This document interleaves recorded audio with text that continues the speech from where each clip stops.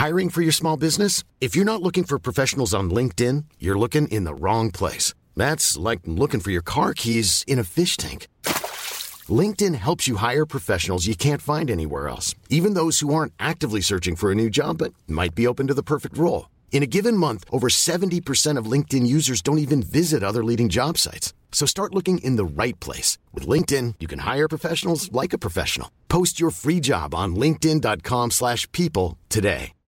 Millions of people have lost weight with personalized plans from Noom. Like Evan, who can't stand salads and still lost 50 pounds. Salads generally for most people are the easy button, right? For me, that wasn't an option. I never really was a salad guy. That's just not who I am. But Noom worked for me. Get your personalized plan today at Noom.com. Real Noom user compensated to provide their story. In 4 weeks, the typical Noom user can expect to lose 1 to 2 pounds per week. Individual results may vary.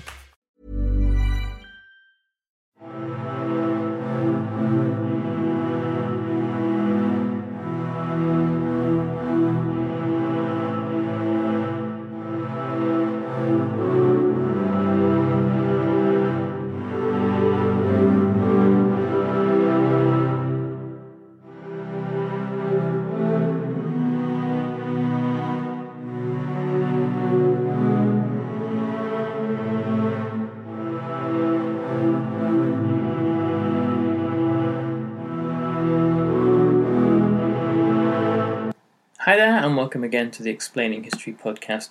Now, if you were listening yesterday, you'd know that I did part one of a couple of podcasts, this being the second one, on the departure of Italy from the Big Four powers at the Paris Peace Conference over the question of post-war territorial claims denied.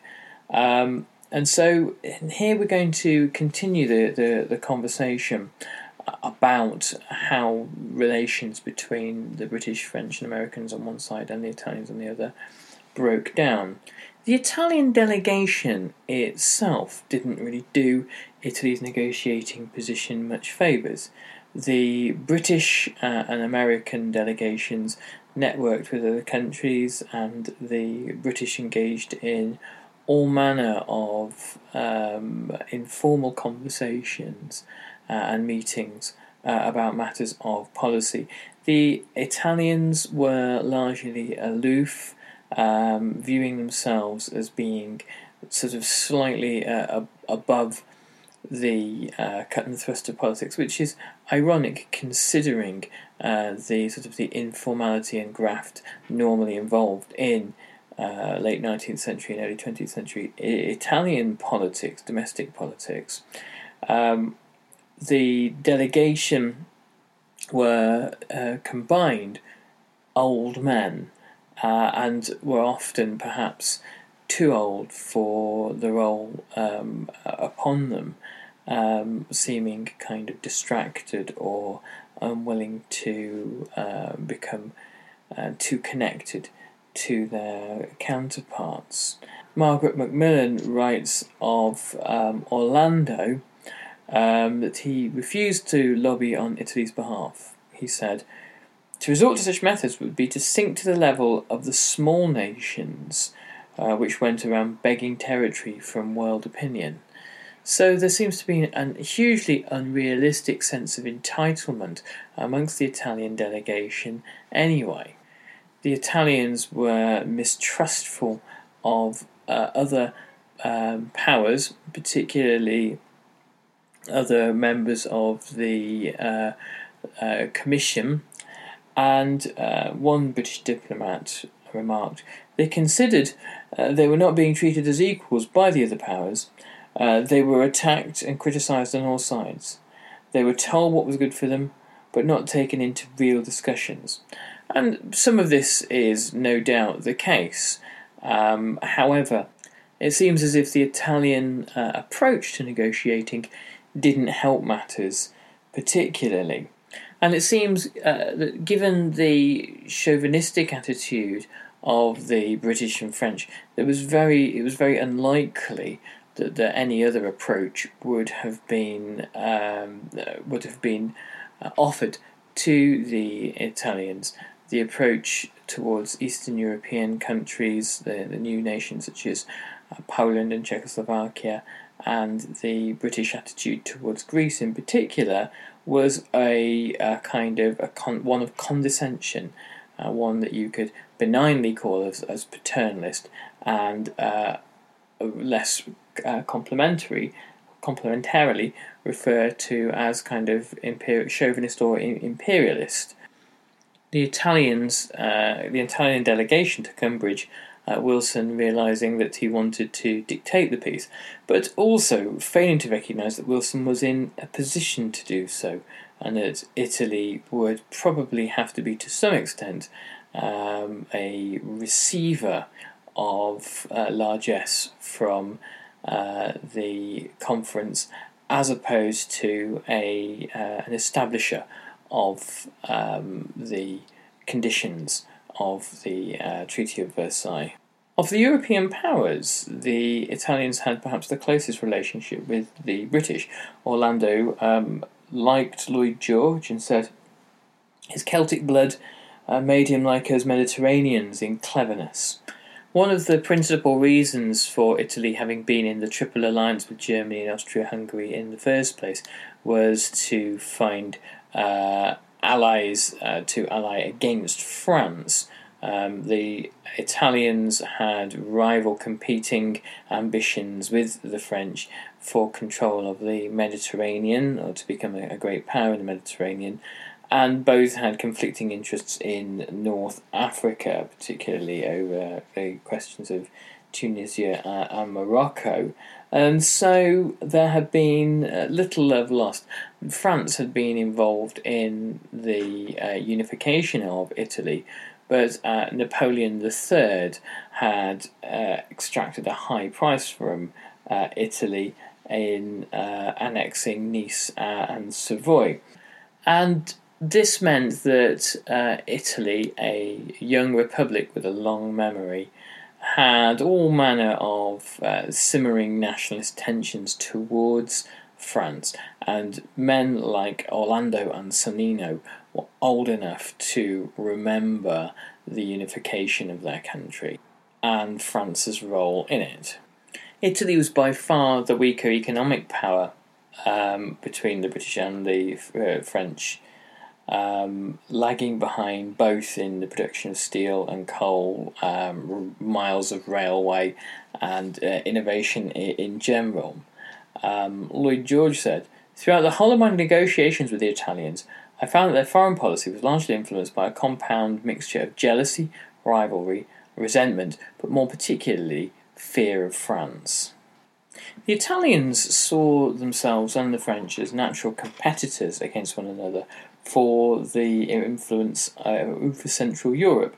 The fall of the Austro-Hungarian Empire meant that a number of new nation-states had emerged from the ruins of the empire, and particularly in the Adriatic, which we talked about in the previous podcast.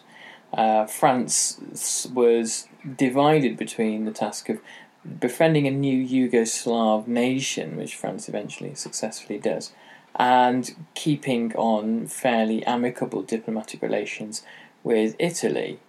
One diplomat from France said, "I am so bored with Adriatic matters. All the same, we shouldn't abandon the Yugoslavs. They are as unreasonable as the others, but they are weak. How stupid they are in Rome." By April 1919, the French had decided that the Yugoslavs must triumph over Italian interests. It might possibly have been the long-standing strategic and economic challenges and compromises between the two nations. It might equally have been partly the product of a deeply uncooperative and suspicious and jealous and resentful Italian delegation that had pushed Clemenceau further towards the Yugoslav camp. Both Orlando and Sonnino in the Italian delegation were suspicious and fearful of France, were suspicious and fearful of the new Yugoslavia that had emerged next door to them, and they were fearful that if open dispute broke out at the Paris Peace Conference, and it became abundantly clear to the Italian population that neither man was capable of actually securing for Italy the kind of peace that had been promised, then the Italian government would fall.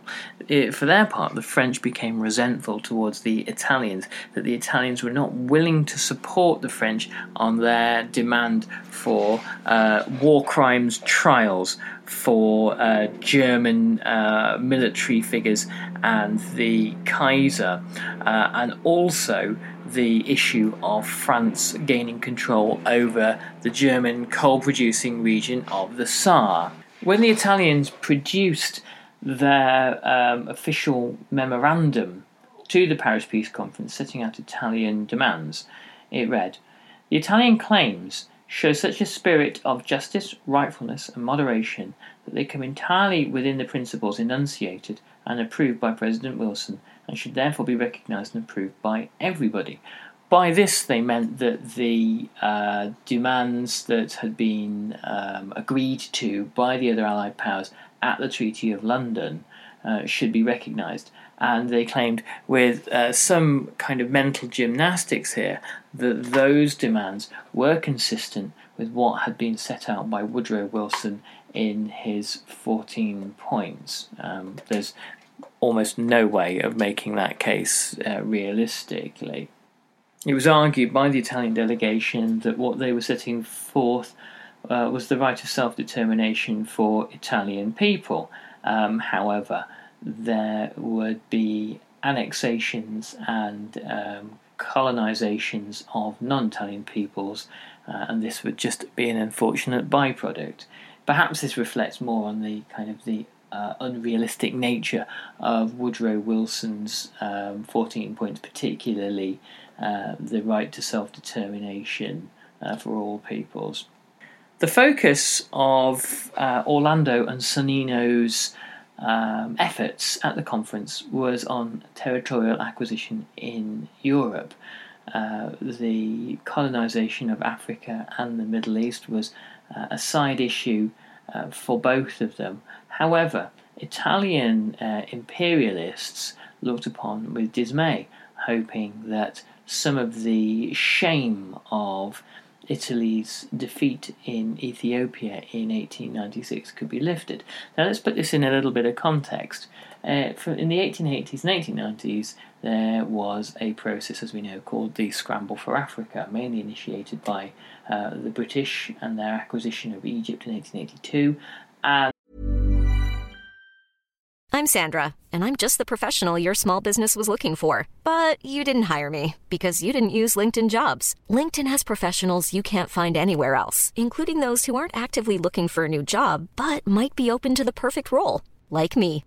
In a given month, over 70% of LinkedIn users don't visit other leading job sites. So if you're not looking on LinkedIn, you'll miss out on great candidates like Sandra. Start hiring professionals like a professional. Post your free job on linkedin.com/people today.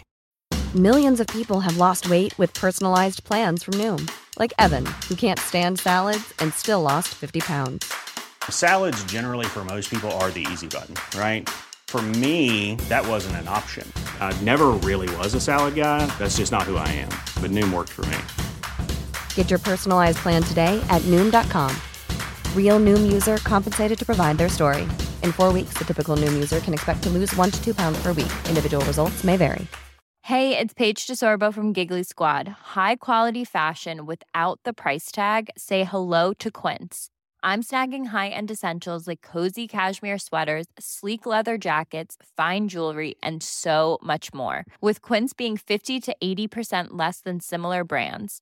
And they partner with factories that prioritize safe, ethical, and responsible manufacturing. I love that. Luxury quality within reach. Go to quince.com/style to get free shipping and 365-day returns on your next order. Quince.com/style. And the Germans and French and Belgians managed to secure for themselves large tracts of the continent. The real failure, in fact the absolute failure in the scramble for Africa, was Italy. In 1896, Italy attempted to participate in the scramble for Africa, and it was the only country that was defeated by an African nation. The Ethiopians managed successfully to resist the Italian colonists, partly because the Ethiopians had armed themselves sufficiently effectively to fight off a modern European army. 1896 was referred to by Italian nationalists as the year of shame because of the defeat at the Battle of Adowa. And this had to be wiped out by conquest. The Italians had attempted this just before the First World War by seizing Libya, but now there was an opportunity to create a far greater Italian presence in Africa. Margaret Macmillan writes, Britain and France must stand aside, the colonial minister Gaspare Colissimo urged his government, and allow Italy to have exclusive influence over Ethiopia. Furthermore, in order to cement Italy's control over the routes from the Red Sea and the Indian Ocean into Ethiopia, Britain should add its share of Somalia to the peace already in Italian hands. So there was an Italian and a British Somaliland, which would be fought over in World War II. And hand over the northeastern part of Kenya. France should relinquish its tiny piece of Somalia, as well as the railway from the port of Djibouti into Addis Ababa. Colosimo also dreamed of a Libya enlarged by territory from the British-run Egypt, and from French possessions, and if the Portuguese colonies went begging, of acquiring Angola as well. Just before the end of the war, Colosimo sent a memorandum to Balfour and Colonel House, who was Woodrow Wilson's personal advisor, outlining these goals. The wording was carefully chosen to sound Wilsonian. The impact, however, was to leave an impression of Italian greed. Well, it's certainly highly ambitious stuff, asking for huge swathes of territory in Africa, and can only have been greeted with raised eyebrows at the conference. The fact that both Orlando and Sannino are reticent about pushing this shopping list tells you an awful lot. It perhaps shows that the delegation itself wasn't particularly confident that any of this was achievable or desirable, and that the government, the Italian government, and its representatives at Paris were far from being united on aims. Germany's African colonies were divided between the British and the French fairly evenly, without much recourse to consulting Italy, and the British and the French had considered doing so, or dividing their own territories with Italy before the conference, providing that the other side agreed. So the British would give something, the French would give something, and when it comes to the conference, neither side is particularly interested in doing so. The use that Italian fascism gets out of all of this is grievance. I mean, fascism is pretty much runs on a sense of grievance and victimhood and perceived persecution. One of the issues that has resolved in Europe that's relatively straightforward was the granting of to Austria-Hungary of South Tyrol and Trentino. The Trentino was a region of the Austro-Hungarian Empire which was largely Italian-speaking, so that wasn't an issue, but the Tyrol was overwhelmingly German. It was the Tyrolese who had protested loudly at the partition, of the planned partition of their province, which had been a fairly autonomous part of the Austro-Hungarian Empire anyway. It is Tyrol. It is actually the Tyrol, till now, except Switzerland, the most burning centre of liberty and resistance to all foreign domination, which will be sacrificed to strategic considerations as an offering on the altar of militarism, so said the Tyrolese government. The Italians claimed that Italy would only be protected against a future war against Austria, though not that Austria would ever really be a credible military threat again, if it managed to control the territory on which it had fought during the First World War. And those were the lands, the mountains that sloped up to the Brenner Pass being the link between Germany and Italy, or the kind of the German, the German-speaking world and Italy, shall we say. Any other boundary to the south would merely be an artificial amputation, entailing the upkeep of expensive armaments, contrary to the principles by which we should be inspired, claimed the Italian delegation. Woodrow Wilson, in order to demonstrate to Italy that he could be potentially reasonable, let them know before the conference that he would not object to the Italians' northern frontier changing. Perhaps this was a way of offering concessions to Italy so that other issues, such as Yugoslavia, they might be able to be flexible on. And here, once again, we see some cynical manoeuvring. Woodrow Wilson thought that it was okay for German-speaking peoples to encounter injustice, but not Yugoslavs or Slavic-speaking peoples, so you could compromise on the 14 points in the Tyrol, but not on the Dalmatian coastline. Outside the cities, writes Margaret Macmillan, the population along the eastern side of the Adriatic was almost entirely Slav, about 750,000 Croats, Slovenes, Serbs or Bosnians. Nevertheless, the Italians wanted to move the old border with Austria-Hungary between 50 and 100 kilometres eastwards into what is today Slovenia and Croatia, and southwards down the Dalmatian coast towards Split, to take in the whole of the Istrian peninsula, including the naval base at Pula and the Austrian-Hungary's two major ports at Trieste and Fiume.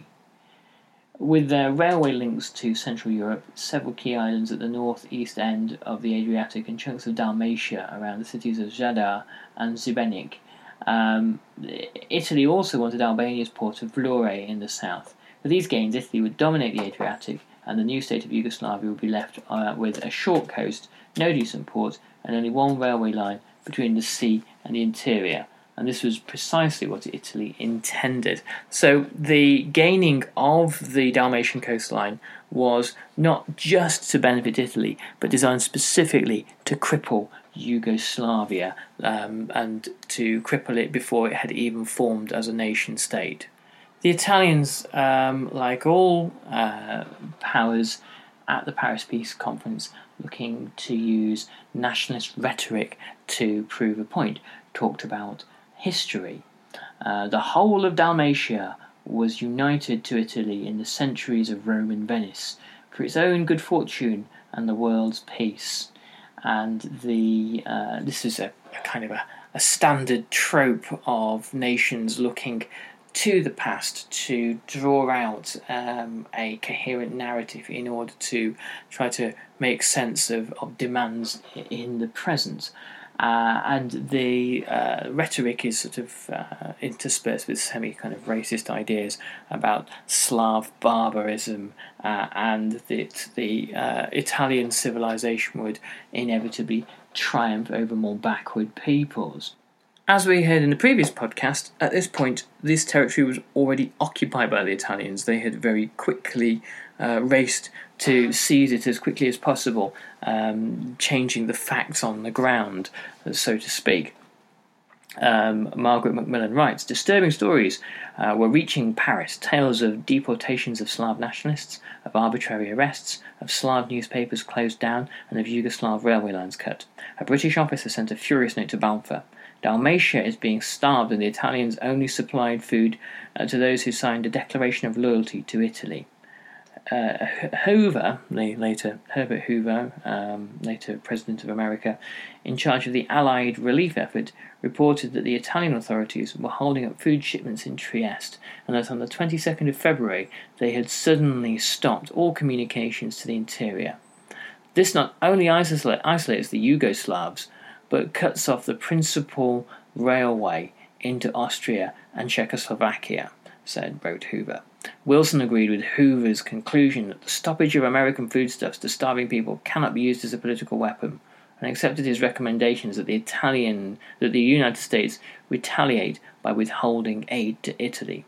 The issue poisoned Italian-American relations for the rest of the peace conference. Okay, so there we shall leave it for now, and we'll be returning to this issue sometime next week. And thanks very much for listening today. If you can pop by our Patreon page, we are sponsored here. We survive here financially by a thin trickle of ad revenue and the kindness of our patrons. So if you can help, then that's much appreciated. Thanks very much, all the best, and we'll catch you next time. Bye-bye.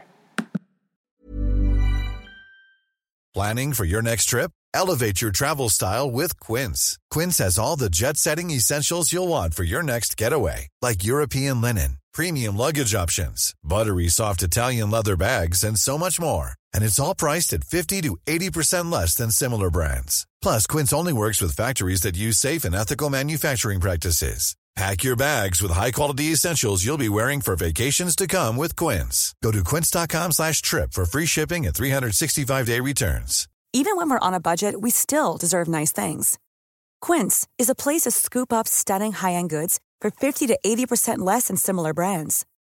They have buttery soft cashmere sweaters starting at $50, luxurious Italian leather bags, and so much more. Plus, Quince only works with factories that use safe, ethical, and responsible manufacturing. Get the high-end goods you'll love without the high price tag with Quince. Go to quince.com/style for free shipping and 365-day returns.